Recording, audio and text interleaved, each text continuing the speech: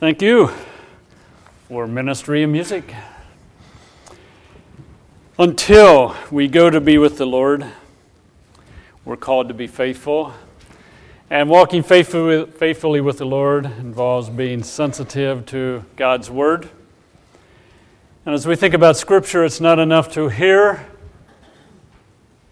We need to be living it. We need to be applying it, developing lifestyles that display Christ at work in us. Our knowledge, if is not applied, results in deception. As we learn God's Word and we apply it, it results in change in our life, being blessed.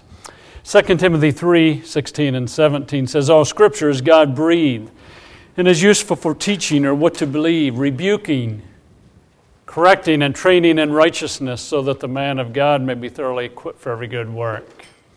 So as we've been discussing the Gospel of Mark, it's not enough to hear, it's not enough to take in. We need to apply it in our life. James 1 says, "Be ye doers of the word and not hearers only, deceiving your own selves."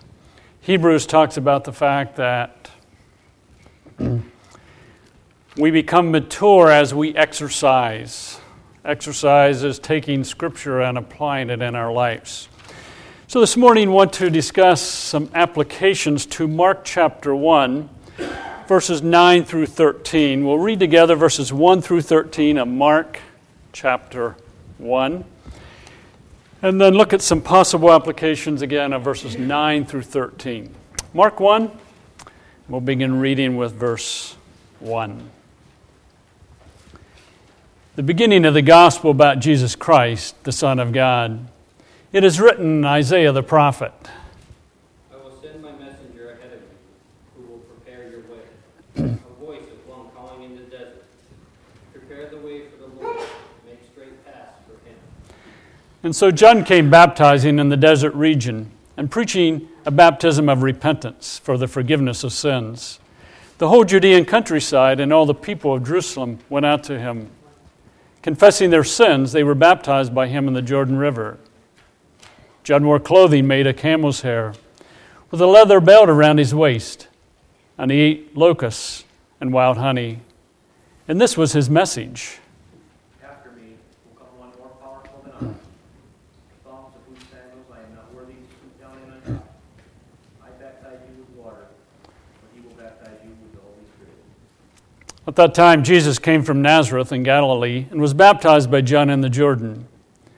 As Jesus was coming up out of the water, he saw heaven being torn open and the Spirit of God descending on him like a dove.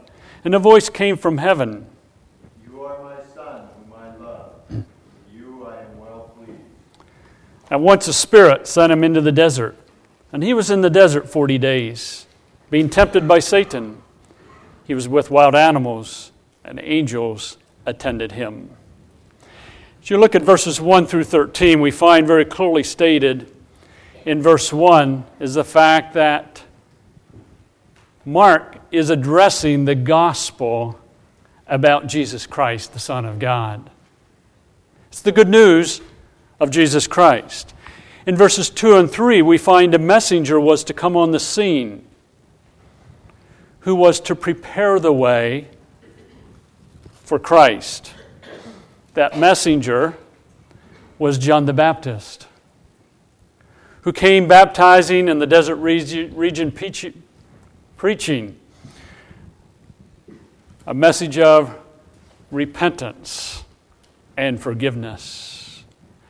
Verse 8 says, "I baptize you with water, but he, the one who will follow, the one whose way I prepared, will baptize you with the Holy Spirit."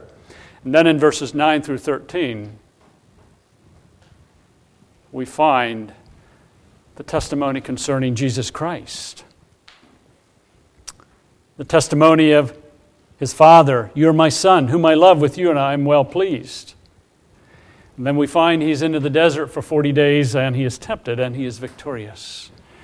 Because Jesus is God's Son, he could do miracles, teach with authority, go to the cross, rise from the dead, and so on, as is recorded in Mark. So 1 through 13 is the foundation for the rest of the Gospel of Mark. God, or rather Christ, could do what he did because he was God's Son.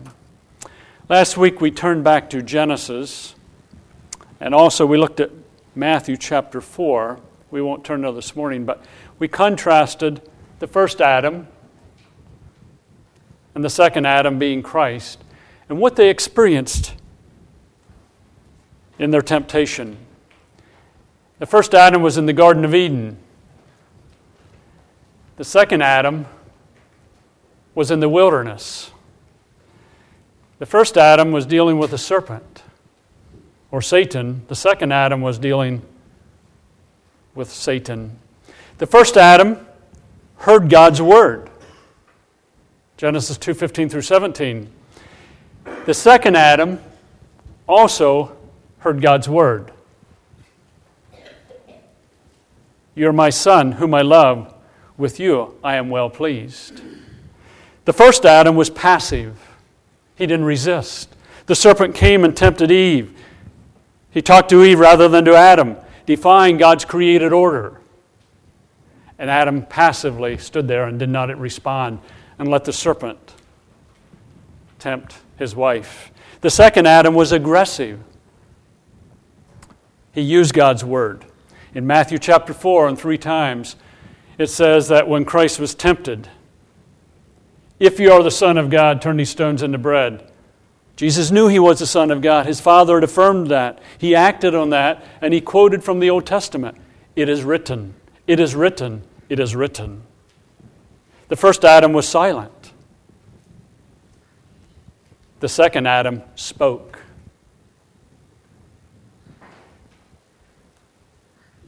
There's no record of Adam speaking when Eve was tempted, but he was to be the leader. The second Adam, Christ, spoke, therefore he didn't yield to doubt, whereas the first Adam yielded to doubt. He ate of the fruit with his wife. The second Adam resisted doubt. This Jesus Christ that is recorded in the Gospel of Mark, who is the Son of God, was victorious over Satan when he was tempted in the desert regions. Over and over in Mark's Gospel, it is displayed that he is victorious over Satan. How? He heals people. He casts out demons. He's victorious over the spirit world. Let's turn over to Colossians chapter 2. We find that Christ was victorious and displayed that as he lived on this earth. But through the cross, he is also victorious.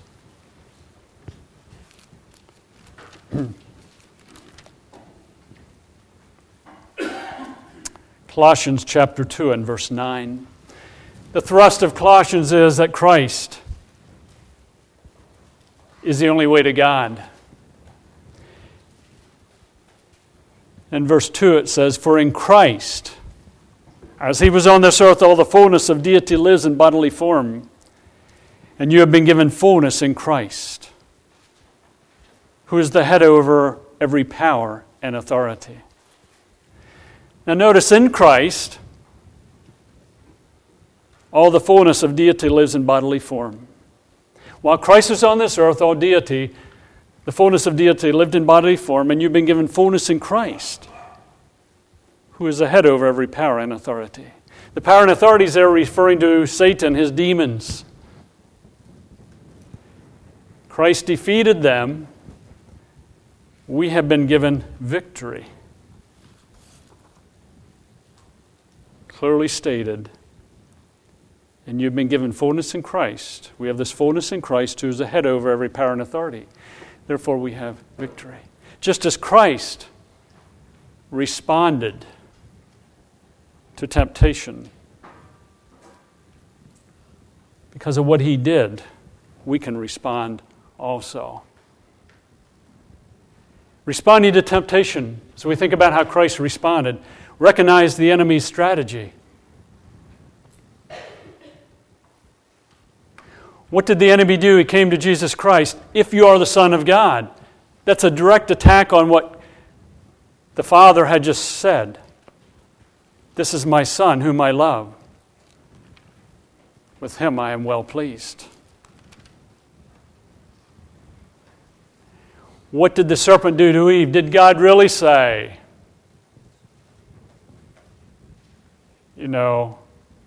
Doubt. He does the same thing today. Then, hear God's word. What does God say? What did Jesus Christ do? He knew what God said. And then he used it. He spoke it. It is written. It is written. And in the process, he resisted doubt as we need to resist doubt. Reaffirm your identity in Jesus Christ. Christ did not have to yield to the serpent because the Father had just said, this is my Son whom I love. With you I am well pleased. I am the Son of God. The serpent says, if you are the Son of God, I don't need to respond to that because I am the Son of God. What will the serpent do to us? Satan, he will tempt us along with his cohorts to doubt God. And we need to reaffirm that we're in Christ. If we're believers, we're saints who don't behave like sinners. So let's take a possible application. We're tempted at times to complain. We may complain about our mate. We may complain about our child. We may complain about our parents. We may complain about the government. We may complain about a teacher. There's just a lot of things that we can complain about. We're prone to complain.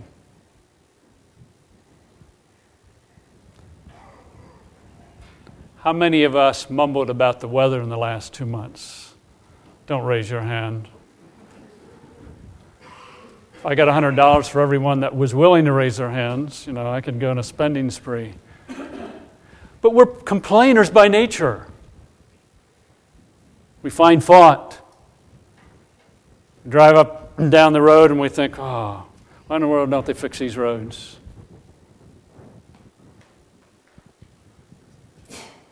We complain about a lot of things. We're tempted to complain. That's part of being human.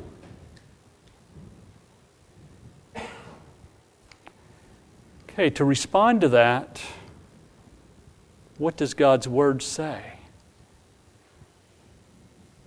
I'm tempted to complain about Ruth Ann. I'm to love her. I'm to lead her. I'm to model Christ to her. So I'm tempted to complain about Ruth Ann either to myself or to someone else or to her. And I think, I'm to love her as Christ loved the church. Satan, get out of here because I'm to love my wife as Christ loved the church. Flee, leave me alone. That's thinking and later on saying what God's Word says. You're sitting in school tomorrow and this teacher,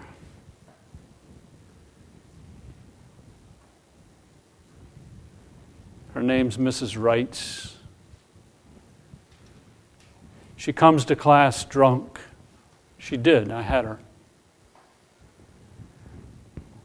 I was prone to complain and not listen. So I got in trouble because a friend of mine and I were talking during class one day. This is in 7th grade. Got a spanking for that. But we in school would complain about her. What does Scripture say? When we're tempted to complain. Well, I'm to study as unto God. I'm to respect those who are in authority over me. Whether it be a temptation to complain about a mate, a child, a parent, a teacher, or a government, use God's Word. What does God say? And then speak God's word. I'm to love my wife. I'm to lead her. I'm to follow my husband's leadership. I'm to obey and respect my parents. I'm to study as unto God. I assume sometimes if people observe me driving, someone passes me, so they'll say, "What's that guy doing? His mouth is going. There's no one in the van with him. Who's he talking to?" I'm either resisting the enemy or I'm talking to God. There have been many a time I have said, "Satan, you're demons. You're attacking me. Here is what Scripture says."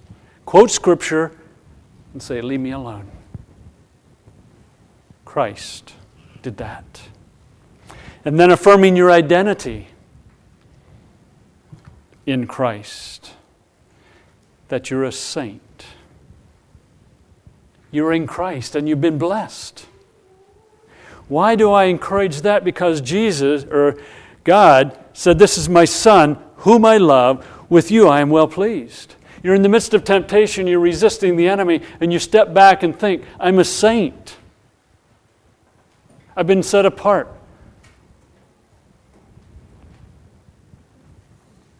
That changes your identity, changes how you respond. Let's take another example. We're tempted sometimes not to forgive and not to love. Tempted to not forgive, not to love. No, the devil seeks to bring doubt into us. How can you forgive someone who did so much harm to you or hurt you so deeply? And how can you love them? They don't love you in return. No, the questions are to sow doubt. What does God's Word say? Ephesians 4 and verse 32, "Forgive as God forgave you."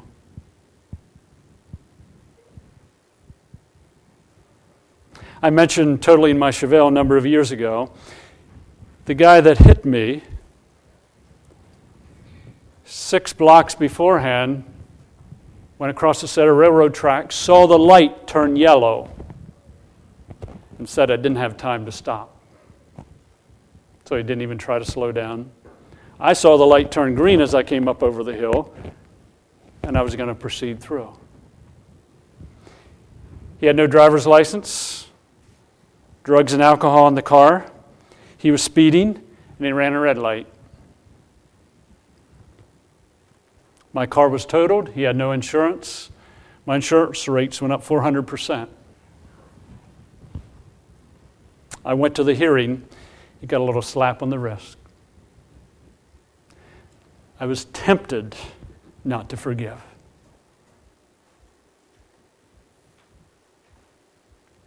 Yet to love him. See, we're tempted. The enemy works. What does God's Word say? Forgive as God forgives. Love as God loves. How did God forgive us? All of our sin is taken care of through the cross. How did He love? He became the sin bearer for us. Use God's Word. I am to forgive as God forgave. If I don't forgive, God will not forgive me. Coming from the Gospel of Matthew as well as Luke. I'm to love as God loved. Without love, I am nothing. Quoting Scripture, resisting the enemy. Don't be afraid to speak Scripture. And then, as I said before, in the other temptation, reaffirm your identity. I'm a saint. I'm in Christ. Again, that makes a difference in how we respond. Now back to the Gospel of Mark, it says, as Jesus was coming up out of the water, he saw heaven being torn open and the Spirit descending on him like a dove. And a voice from heaven, "You are my Son, whom I love. With you I am well pleased." At the beginning of what we call Jesus' public ministry, God affirms his identity. You're my son. I love you, and I'm well pleased with you.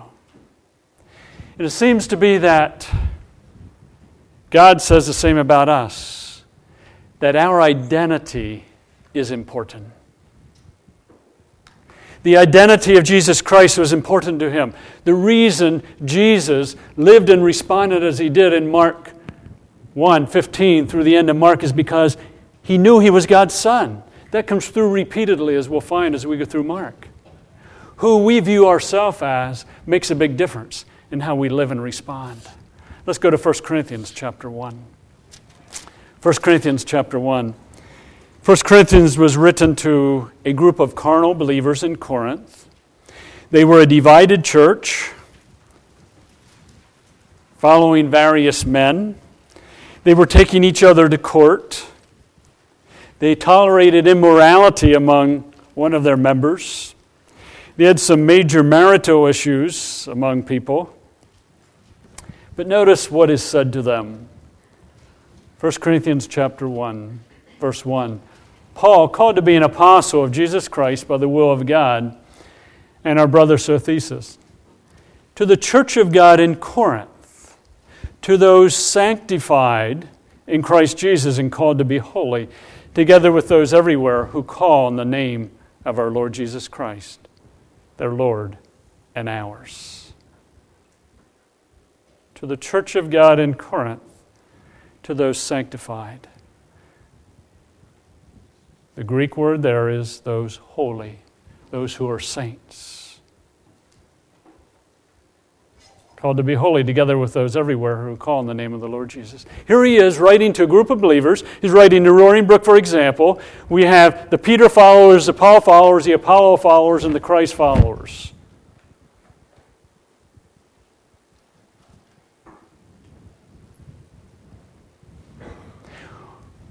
Some man in our church, because of the nature of it, won't even venture to name a man, is involved sexually with his stepmother. Travis and Laura are taking Bill and Carlene to court. And Jeff and Anita are taking Neil and Dawn to court. And Al and Charlotte are in the midst of a court proceeding with Bill and Jane.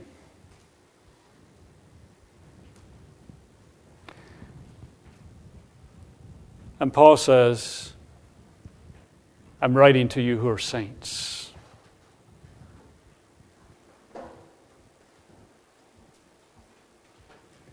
Our identity, how we think about ourselves, makes a big difference in how we respond in life. So Jesus knew he was the Son of God. He saw himself as the Son of God. So when tempted by the enemy, he could resist because I am the Son of God. So when Paul calls the Corinthians to task and says, now stop being divided, follow Christ. Bring your practice up to your sainthood. When he says, now discipline the man who is living in immorality, bring your practice up to your sainthood. When he says, those of you who are in court, stop going to court. Ask Jordy Lendley and Dylan Sidoti to resolve your problem rather than going before the unsaved to solve your problem. Bring your practice up to your sainthood. He calls them to live as saints because in Christ they are saints. That is their identity.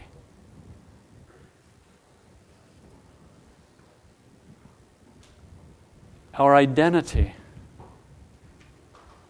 influences how we respond. If I'm getting up tomorrow morning thinking I'm a sinner, I hope I don't sin today, I'm going to live one way. If I get up tomorrow morning and think, by God's grace as I go to work today and as I go to school, I'm a saint, I'm in Christ. The temptation comes, I'm going to respond differently. Or at least think about responding differently. Because my identity is different. Ephesians 1 through 3. We won't turn there, but in Ephesians 1 through 3, we find that Paul spends 3 chapters saying to the Ephesians, grasp your identity in Christ. Colossians 1 and 2, spends 2 chapters saying, grasp your identity in Christ. In 1 Peter chapter 1, 1 through 12, he says, grasp your identity in Christ. Jesus was God's Son. As God's Son, He died on the cross, rose from the dead, so that we can be called saints. We tend to respond according to how we think about ourselves. We find that Jesus has spent 30 years obeying His parents and then being a carpenter, probably following His Father's footsteps. Before He begins His public ministry, what does God say to Him? This is my beloved Son. Or, you are my Son, whom I love. With you I am well pleased. He blessed others. That is, God blessed His Son. And in like manner, I would encourage you, and I'm saying this to you as men now, encouraging you as men to bless those in your life. Husband, bless your wife.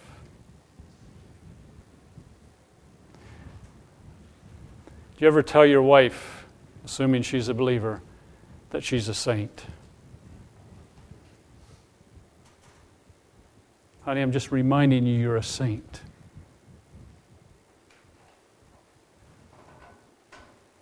I am. I don't always behave that way. I didn't say you did. But you're a saint. What is God saying to Jesus? You're my Son, whom I love. With you I'm well pleased. Be thankful for her. Honey, I'm really thankful for you.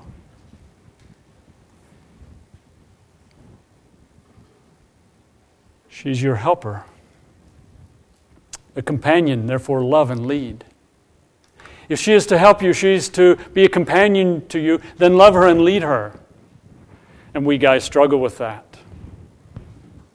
We'd sooner be like Adam. Let her go ahead. And be passive. Men, be a helper. Or help her to be a helper by loving and leading. Praise her for inner beauty, not merely outward beauty. Many women, I'm not saying all women, will spend time in front of the mirror. Doing whatever they need to do. And that's fine. And a husband may compliment his wife on her physical appearance. Say, Ma, you look pretty today. I like that dress. Don't shoot me, women, on this one. Without your makeup, I'll better stop. I'll get myself in trouble. But saying, honey, I really appreciate the gentle spirit that you displayed today as we made this decision. You had a gentle spirit. You were very humble in how you responded to one of the kids today. I see in you developing into a Proverbs 31 woman. You bring me joy in my life because of who you are in the inner person, helping her in her identity, blessing her. God bless Jesus. Jesus was perfect, the Son of God. How much more do our wives need it, guys? Men, as fathers, bless your children. If they're a believer, reaffirm their sainthood. Do you ever say to your son or daughter, you repented of sin, you've trusted in Christ, and I just want you to know that you're a saint. I'm a what? You're a saint. Well, you didn't seem to think that yesterday when you were disciplining me. Well, I'm helping you to be more saintly. I'm helping you to bring your practice up to your sainthood.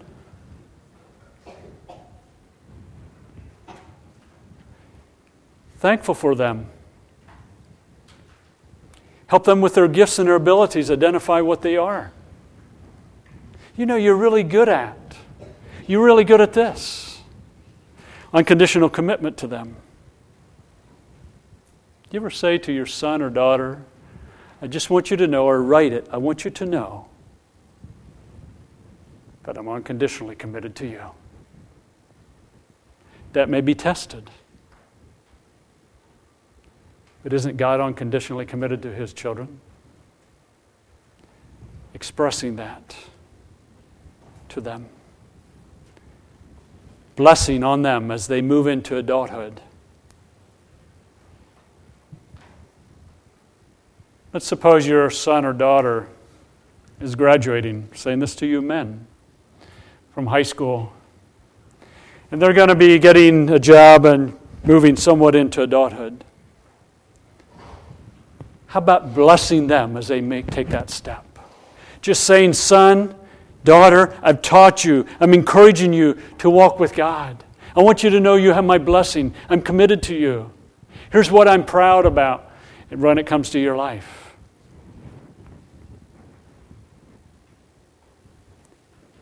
Jesus is stepping into His public ministry, and God says, this is my Son whom I love. With you, I am well pleased. When they marry, a blessing.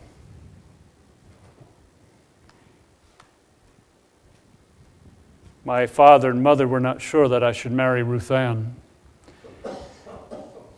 for a number of reasons. On my dad's side, it was more than anything else that she was a Baptist and I was a Mennonite. On my mother's side, she was just a little concerned that maybe Ruth Ann didn't have her act quite together. You know, a little on the nervous side and just might not fit the bill for her perfect Dan. I'm speaking from a mother's perspective, okay? I didn't say that was true. And Ruth Ann's concern was that my dad might not accept her. I think she got over Mom's part before we got married.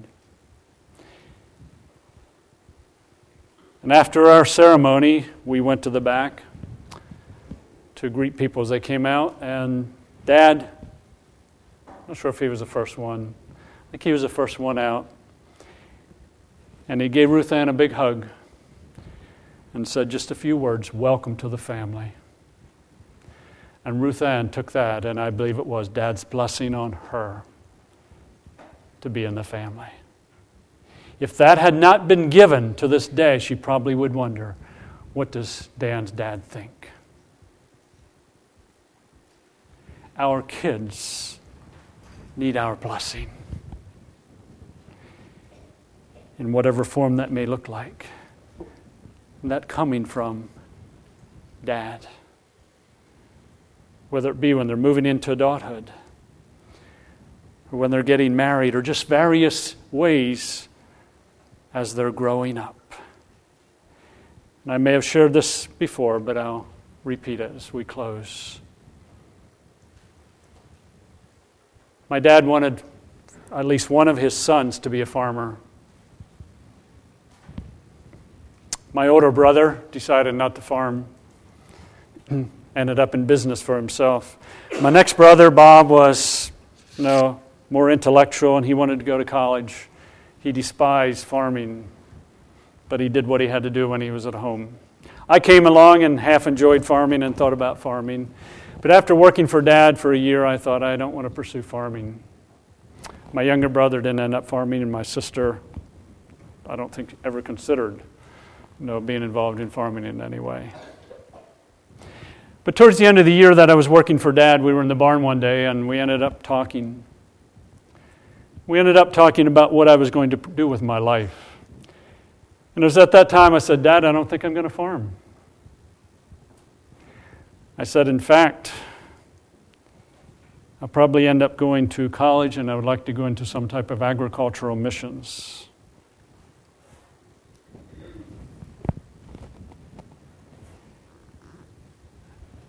I don't remember his exact words, but he said, Dan, whatever you choose, I want you to know that I committed to you. You have my blessing. And I'll stand behind you. He honored that. But that freed me to not to have to please Dad, but to please Christ and be sensitive to Him. Little did he know at that time that I would end up marrying this Baptist girl and go to a Baptist school and become a Baptist pastor.